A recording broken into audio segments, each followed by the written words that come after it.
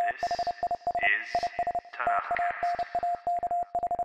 Welcome back to Tanakhcast. This is episode 192.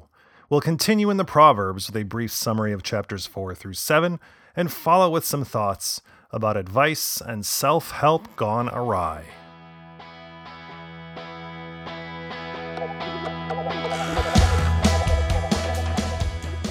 I did it again. In my zeal to launch into the Proverbs in the previous episode, I began the episode in the usual fashion. However, I promised a brief summary of chapters 1 through 4, but only summarized chapters 1 through 3. I apologize. This episode will have the right number of chapters and their requisite summaries. So, chapter 4 begins with a father's reproof and a little autobiographical info, with Shlomo recounting how he, too, was a son who learned important lessons from his father, like, quote, "Let your heart hold on to my words, keep my commands, and live. Get wisdom, get discernment. Do not forget nor swerve from my mouth's sayings. Do not forsake her, and she will guard you. Love her, and she will keep you.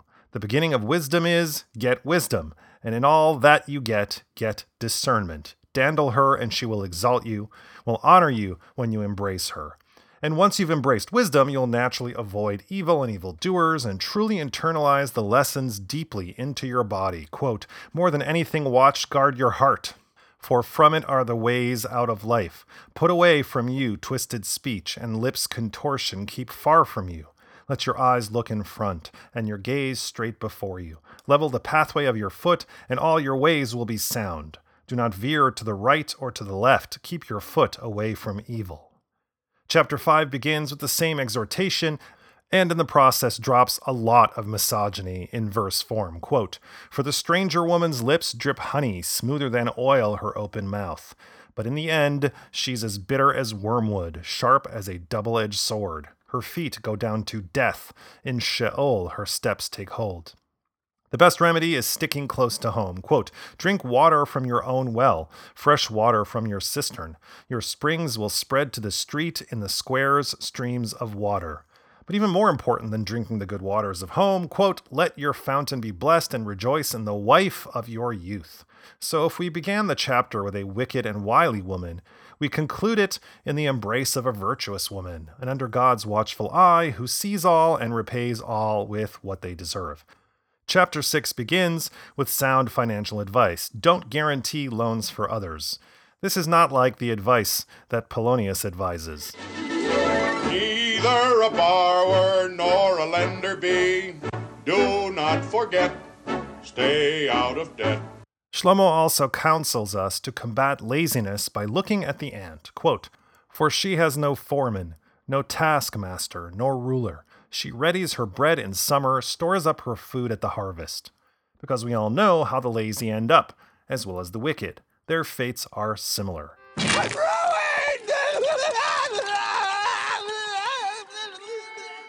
Shlomo also shares a listicle of the 6 things God hates, with a bonus item of something God really hates. Quote, "Haughty eyes, a lying tongue, and hands shedding innocent blood, a heart plotting wicked designs, feet hurrying to run to evil, a lying deposer, a false witness, fomenting strife among brothers." There's something else that will also get you into trouble: women, especially the married ones. Quote, "Can a man scoop fire into his lap without his garments burning? Can a man walk on glowing coals without his feet being scorched? Thus, who comes to bed with his fellow man's wife, whoever touches her will not go scot-free."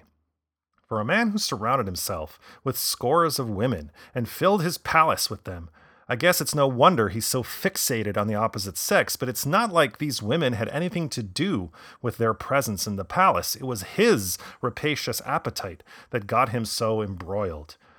You know, psychologists have a name for all these warnings about wily women. It's called projection. Anyway, chapter 7 begins with the same formula, warns against smooth-talking alien women again, before presenting the story of a witless lad who fell prey to a dissolute woman who beckons. Quote, "Come, let us drink deep of loving till morn. Let us revel in love's delights, for the man is not in his house. He's gone on a far-off way. The purse of silver he took in his hand at the new moon he'll return to his house. And so the lad goes in, quote, as an ox goes off to the slaughter, as a stag prances into a halter, till an arrow pierces his liver, as a bird hastens to the snare, not knowing the cost is his life. Is this story a cautionary tale or a metaphor for spiritual entanglement? It's not clear, but it's scary and it's evocative, which, when you're trying to make an impression on the impressionable, works really well.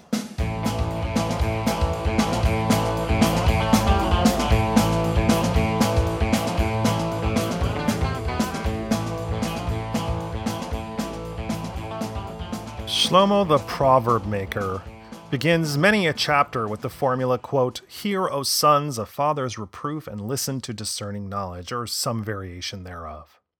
As I said in the previous episode, Proverbs is part of the wisdom section of the Tanakh, and contrary to other wisdom books, Proverbs skews more didactic, in that Shlomo is here to teach us some concrete lessons about living a better life. And as I said in the previous episode, Shlomo grounds all wisdom in the simple precept that fear of God is wisdom. And in essence, the converse is also true. Wisdom is fear of God. And to borrow a phrase from the Babylonian Talmud tractate Shabbat 31a, this is the whole Torah, and the rest is interpretation. Go study.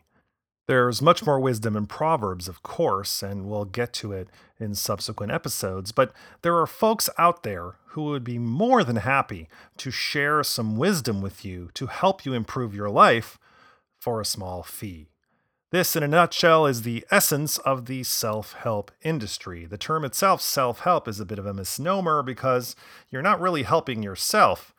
You're taking direction from someone else in how to help yourself, so you're still being helped, for a small fee, of course, but you're not doing it completely all by yourself, which is good because most of the time help involves other people, which it should because helping is a fundamentally social activity, and it's a positive one. It helps knit people together into community.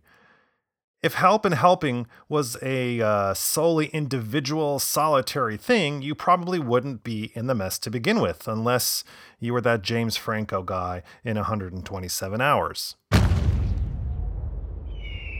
Christy! Help!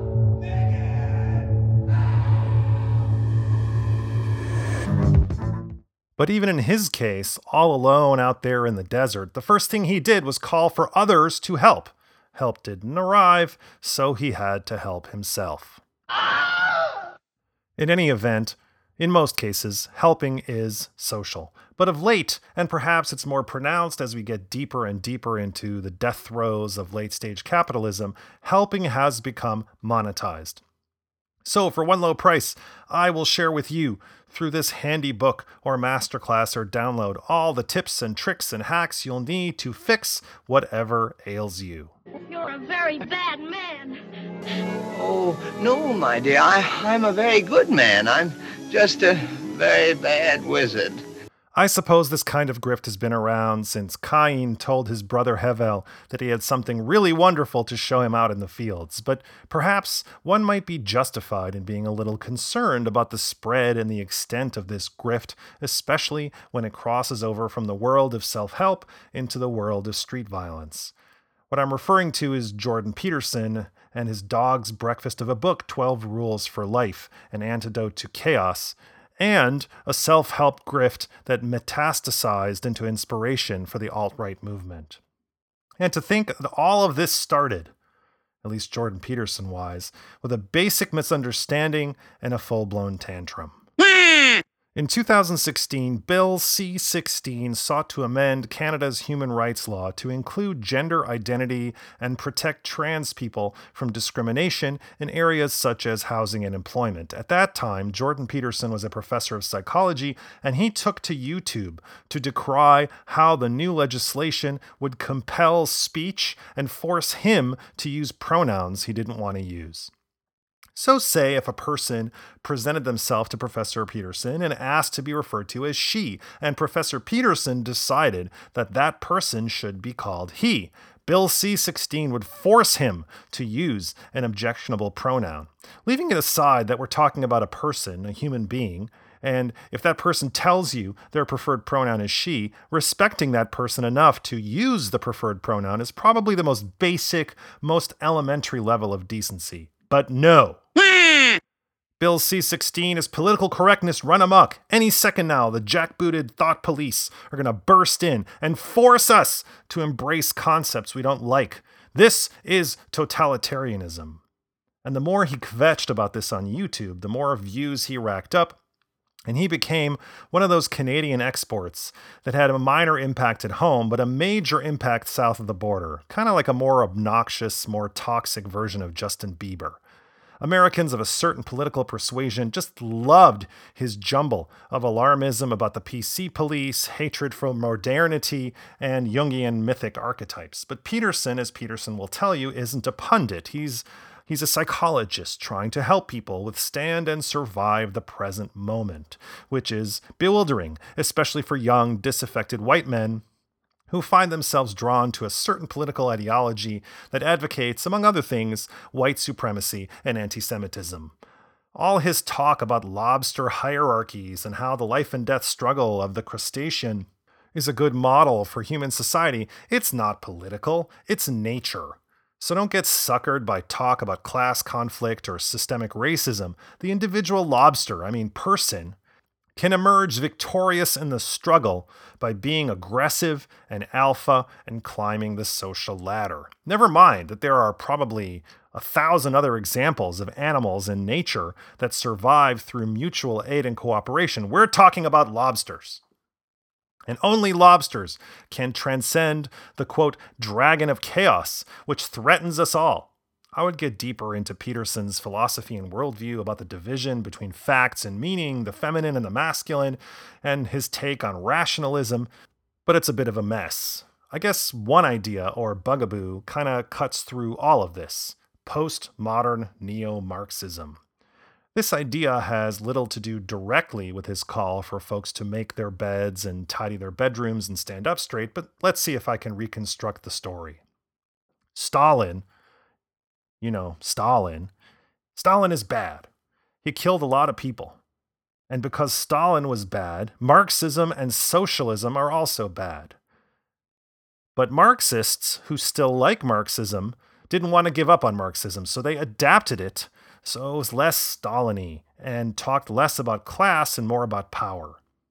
The result was postmodern identity politics, where all kinds of self-described marginalized groups like women and people of color and trans people, they attack or criticize Western society, and they demand a redistribution of power and wealth. And in order to achieve this redistribution, these marginalized groups will need the state to expand its ability to force people to accept it, which is why the left is totalitarian.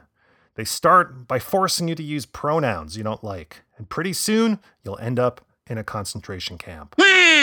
Now, there are many problems with this narrative, the first being that countless Marxists and socialists also came out against Stalinism, but I don't really care enough about Peterson's intellectual historicizing. I'm interested in his self-help stuff, which, in all its attempts to transcend politics, is really deeply political. He tells his readers that capitalism is good because it lifts people out of poverty. Free markets are also good because they reward competence and elevate the worthy based on merit and their contribution to the market. And don't forget our lobster friends who teach us that hierarchies enforced by aggression and violence are natural. And most importantly, all of these constructs are not constructs at all, but natural parts of our lives. Just accept them and be happy. Even if your experience of them is miserable and immiserating, because, hey, it's not the fault of the 1% or the hierarchy. And don't even think of scapegoating, some social force like racism or sexism. Just be in charge of what you can be in charge of, yourself. Quote, "Don't blame capitalism, the radical left, or the iniquity of your enemies. Don't reorganize the state until you have ordered your own experience. Have some humility. If you cannot bring peace to your household, how dare you try to rule a city? Let your own soul guide you."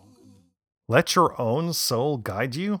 Such a pronouncement would never have made the cut into Proverbs, because it's not a proverb. At least it's not a biblical one. Kind of sounds like it, though. It actually brings us back to that hack Polonius from Hamlet. This above all, to thine own self be true. As I said, defenders of 12 Rules for Life would say that it's not a manifesto of hate, it has cute anecdotes about squirrels, it helps people. But what Peterson offers aren't just commonsensical pronouncements like stand up straight, tidy your room, or don't be a loser. He also insists that evil is endemic to humanity and that dominating some kinds of people is natural. Even Shlomo ben David would tell you that this is not wisdom, but dangerous bullshit. And he wouldn't ask for $12.95 in paperback or $7.99 on Kindle to share that with you. And it's not for nothing that Shlomo keeps hammering a simple point home, almost like a preamble in every chapter. We talked about it in the previous episode. The essence of wisdom is fearing God and following the path of righteousness. And that demands that you put away, quote, twisted speech and lips contortion, keep far from you. And that would also surely include 12 Rules for Life. Shlomo would have no patience for individuals who, quote, go about with a crooked mouth, winking his eyes, shuffling his feet, pointing with his fingers, perverseness in his heart, plotting evil, ever fomenting strife. So far, Shlomo has not encouraged you to tidy your room or make your bed, but he did offer other practical advice. Quote, keep my commands and live, my teaching like the apple of your eye. Bind them on your fingers. Write them on the tablet of your heart. Say to wisdom, you are my sister, and call discernment a friend. That's the path he wants us to be on. If you like what you heard today, spread the word about TanachCast. Tell a friend about TanachCast over coffee. Send another friend an email or text, nothing fancy. Help your aunt who just got her first smartphone to download a podcatcher and subscribe to TanachCast. And if you have a spare moment after all that, write a brief glowing review at Apple Podcasts. Apparently it helps people who might be interested in a little Bible learning vibe this podcast, and it's also a nice thing to do. If you want to help in an even bigger way, support us at Patreon. Just search for TanachCast at patreon.com and pledge your shekels either on a one-time or monthly basis and receive special blessings from the Most High.